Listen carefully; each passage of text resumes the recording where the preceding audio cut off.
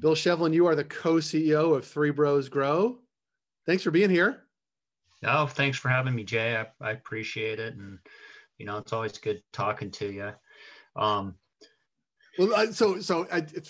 We're going to seem congenial, if that's the right word, because our history goes back before I was doing this. I think we were all involved in cannabis in some way, but we have an intersection on the California days through a beloved graphic designer that we both used, Patrick Stull. So nice to see you in this context, and that's why we seem friendly. Yeah, I think, in cannabis, it's like most of us have a relationship in one way or another, and then it's like, how deeply are you involved in the industry? Right. And you're deeply involved, and that's why I want to connect. Obviously, you're wearing the Three Bros hat. Can you give us just a taste of the Three Bros story, and then Sure. We'll go from like why we are so envious of what you guys are doing? Yeah, so the company was started out by Tyler Smith, Russell Smith, and Mark Taylor. Tyler and Russell are blood brothers, and Mark is a longtime family friend. Mark was a little bit older.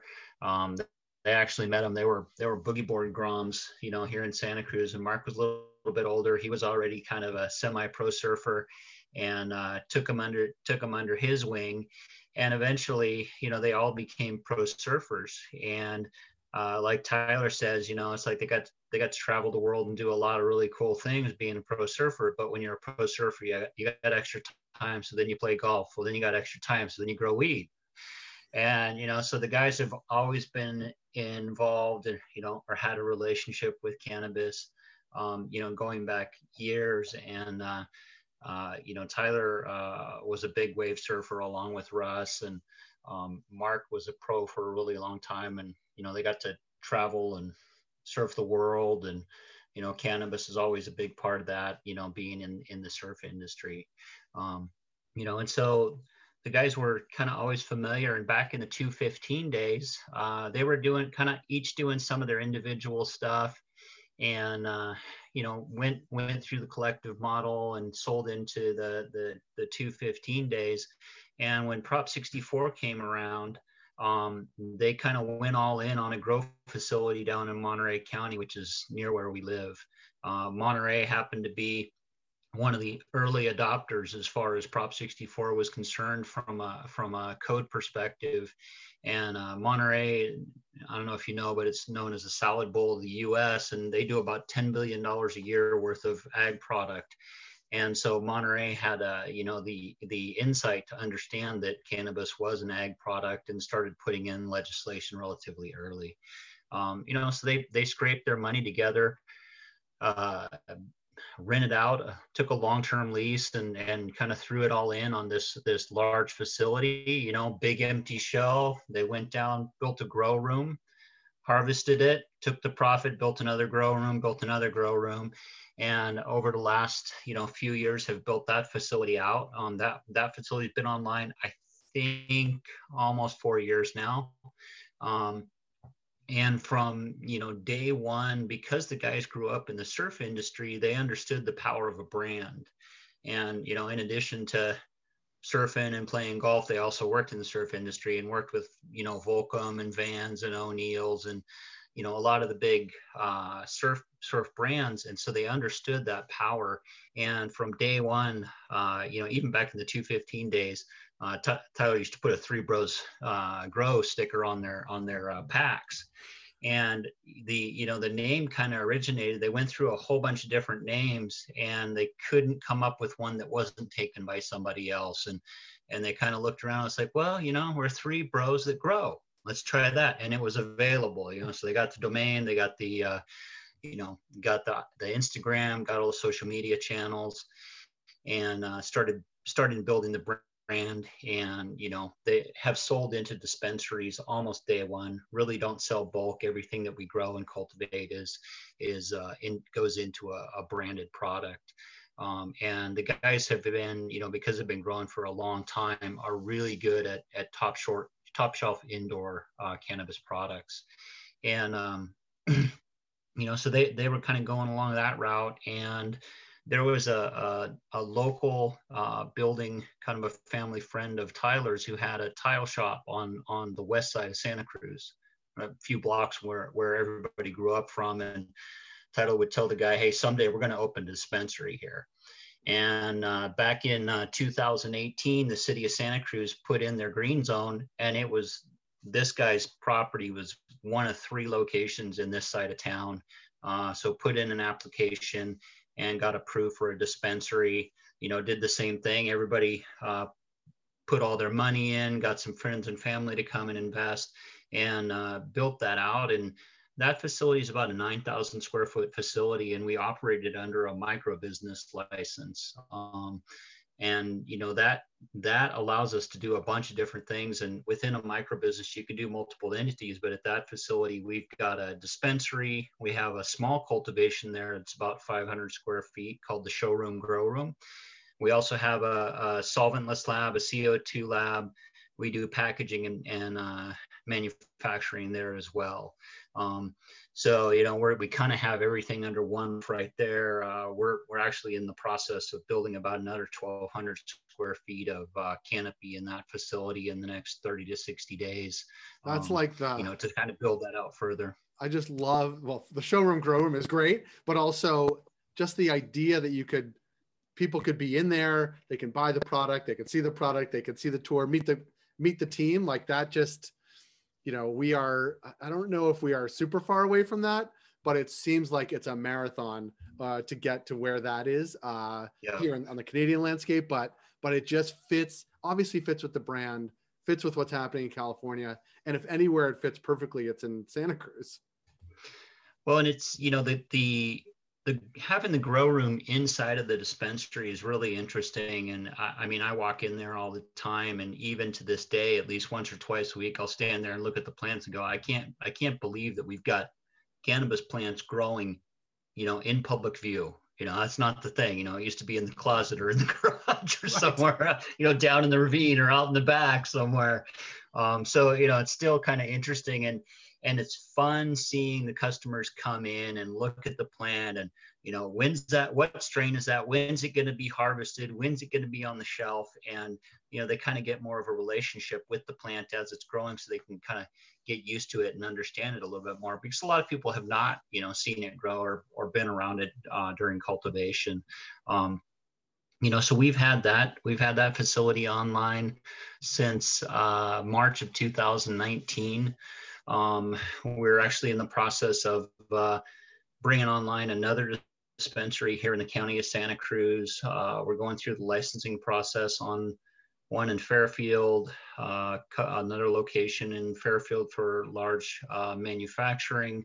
We're in the process of negotiating a couple up in San Francisco and some additional cultivation in Fresno. And we're even looking at some other states, some opportunities in some other states, working with a real estate group that has a bunch of locations that they want some solid operators to come in. You know, and it's a really interesting industry. You know, it's the lazy stoner thing. Just it doesn't play in cannabis. You know, it's you've got all the rigors of a regular business, plus all the compliance that's required on top of it. You know, it takes a team to do anything in this space. And, you know, you got to have a really good team to be able to get anywhere and get scaled. Well, I actually want to talk about that, because obviously you talked about the three bros of the Three Bros Grow. I want to talk about you, because what you just said sounded easy to say, right? Fairfield dispensary, Fairfield Grow, Fresno, San Francisco. Those places are not super close together. Certainly not the Fresno component of it, or the Fairfield in traffic from where you are, but also other states. Now you're talking about a multi-location, different jurisdictions. Obviously, everybody's got their own rules, and thinking about outside of California adds another layer of complexity to it. Talk a little bit about your background and how you came to it, because that type of scale and doing it in that order, like talk a little bit about how you approach that, because that is obviously more complex than a one-off facility or two facilities, one in Monterey, one in Santa Cruz. Yeah. I mean, I guess I actually failed to mention we also brought a nursery online this year as well. Of course you did. And you know, so we I'll step back and then I'll tell you kind of where I came from. The reason that we brought the nursery online is that was kind of the missing piece of us being completely vertically integrated. Was one, but the other reason really was we couldn't get healthy plant supply. The guys have been known for a lot of their own genetics over the years, and we had our genetics with a couple different nurseries, and we were getting plants back that were not healthy from those nurseries. They'd have pests, or there's a big issue right now in the industry called hop latent. That's a viroid that gets passed from plant to plant. It's a tissue disease that where you make a cut or you touch a plant in a certain way, you can transmit it to that next plant. Well, typically when you're cutting mom plants and creating a clone, somebody will go in there and cut as many clippings as possible, go to the next one and cut as many clippings as possible, and then do that over and over, and then you stick your clones. Well, you just spread it among your whole all your moms if you're not doing that properly. So we had to take everything in, run it through tissue culture. We go through a pretty rigorous test program to make sure those plants are healthy. And that's been one of the parts of success for us this year is getting that really healthy plant supply, so that when we bring our genetics in, we can throw them in the cultivation room, get them into flower as quickly possible, and get those really good yields. And so I ended up meeting the guys I think maybe a year and 4 or 5 months ago. Got to know Tyler first, and I come from the large scale construction, energy, and technology space, and was doing some energy projects and met Tyler, and we're talking to some cannabis companies. Cannabis uses a lot of energy, and we're talking to them about how do you get more efficient, how do you use energy more appropriately, and how do you make it renewable. And having those conversations, and over the course of some of those conversations, they were having some issues with their CPA and some other outside business services. And he's like, "Hey man, I'm really a CE bro. You're kind of more of a CEO. Would you come and join us?" And that's kind of where we started. So I've been working with the guys since a little over a year now, I think. And it's been great. I really like the industry, but the team is really what it's about on our side. And we have a really strong VP of operations that came from another cannabis company where she helped stand up multiple dispensaries. So she's kind of in charge of our operations, and she's in charge of our dispensary program, so that we can kind of copy everything over and over. And you have to be able to have processes and be able to make sure things are duplicatable, but also be able to measure your metrics all over the place. That's one of the challenges in this industry. There's so much data and so much information. What pieces do you need? How do you acquire those pieces and put them into a format that is understandable, so you can, what are my yields? What are my grams per foot? How many grams per watt am I doing? How much is it actually costing me to package that product? What are my actually percentage of my packaging and my taxes and my distribution fees and everything else? And there's a perception that cannabis has tons and tons of margin, and it has good margin, but the tax liabilities and all the other issues makes it a very tight margin business. And that's, I think, one of the challenges of the business right now for most people, is that this plant has not been scaled as a commercial crop. And a lot of people will come in and think that they're going to do the same thing that they've always done. And that's just not the case. You have to be able to do everything really efficiently and try to drive the cost of operations down while improving the quality of the product and making sure that you're delivering, a consistent product and experience, out to the customer. It's really important. If we have a strain that we're growing and we're cultivating and we're bringing to the customer, it better be a good quality product, and it better be a really good quality product every single time. Yeah. And that's one of the challenges that we see a lot in this industry right now.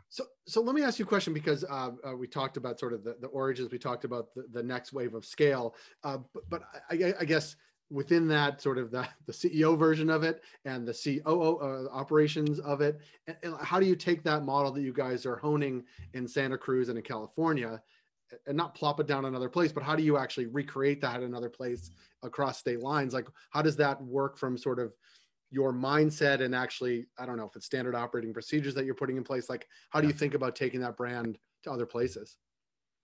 A lot of it is the standard operating procedures, and then, having the right people and making sure that those people get trained properly, and in the, in the retail environment, that's really Alita, where she's got really good SOPs. She works really well with her team. She trains, the leads and the managers. We try to train from internally so that we can promote internally. And I've done that in other industries where, I've gone from 10 or 15 employees up to 300 or 400 in 3 or 4 years. And you can't do that by hiring from the outside. You got to be able to get the right talented people in place, get the right people on the bus, and then be able to duplicate them and fill the holes that, that you end up with, over time. Going from city to city or, state to state in this industry is difficult, because if we were in any other industry, we could grow it, make it, pack it here, and ship it anywhere. But we can't do that anyway.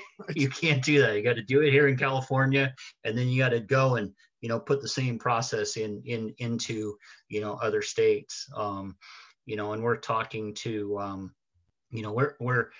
we're known for cultivation and a top shelf flower brand, but we're kind of getting into manufactured products where we're working with a company that is they're already a large scale food ingredient company.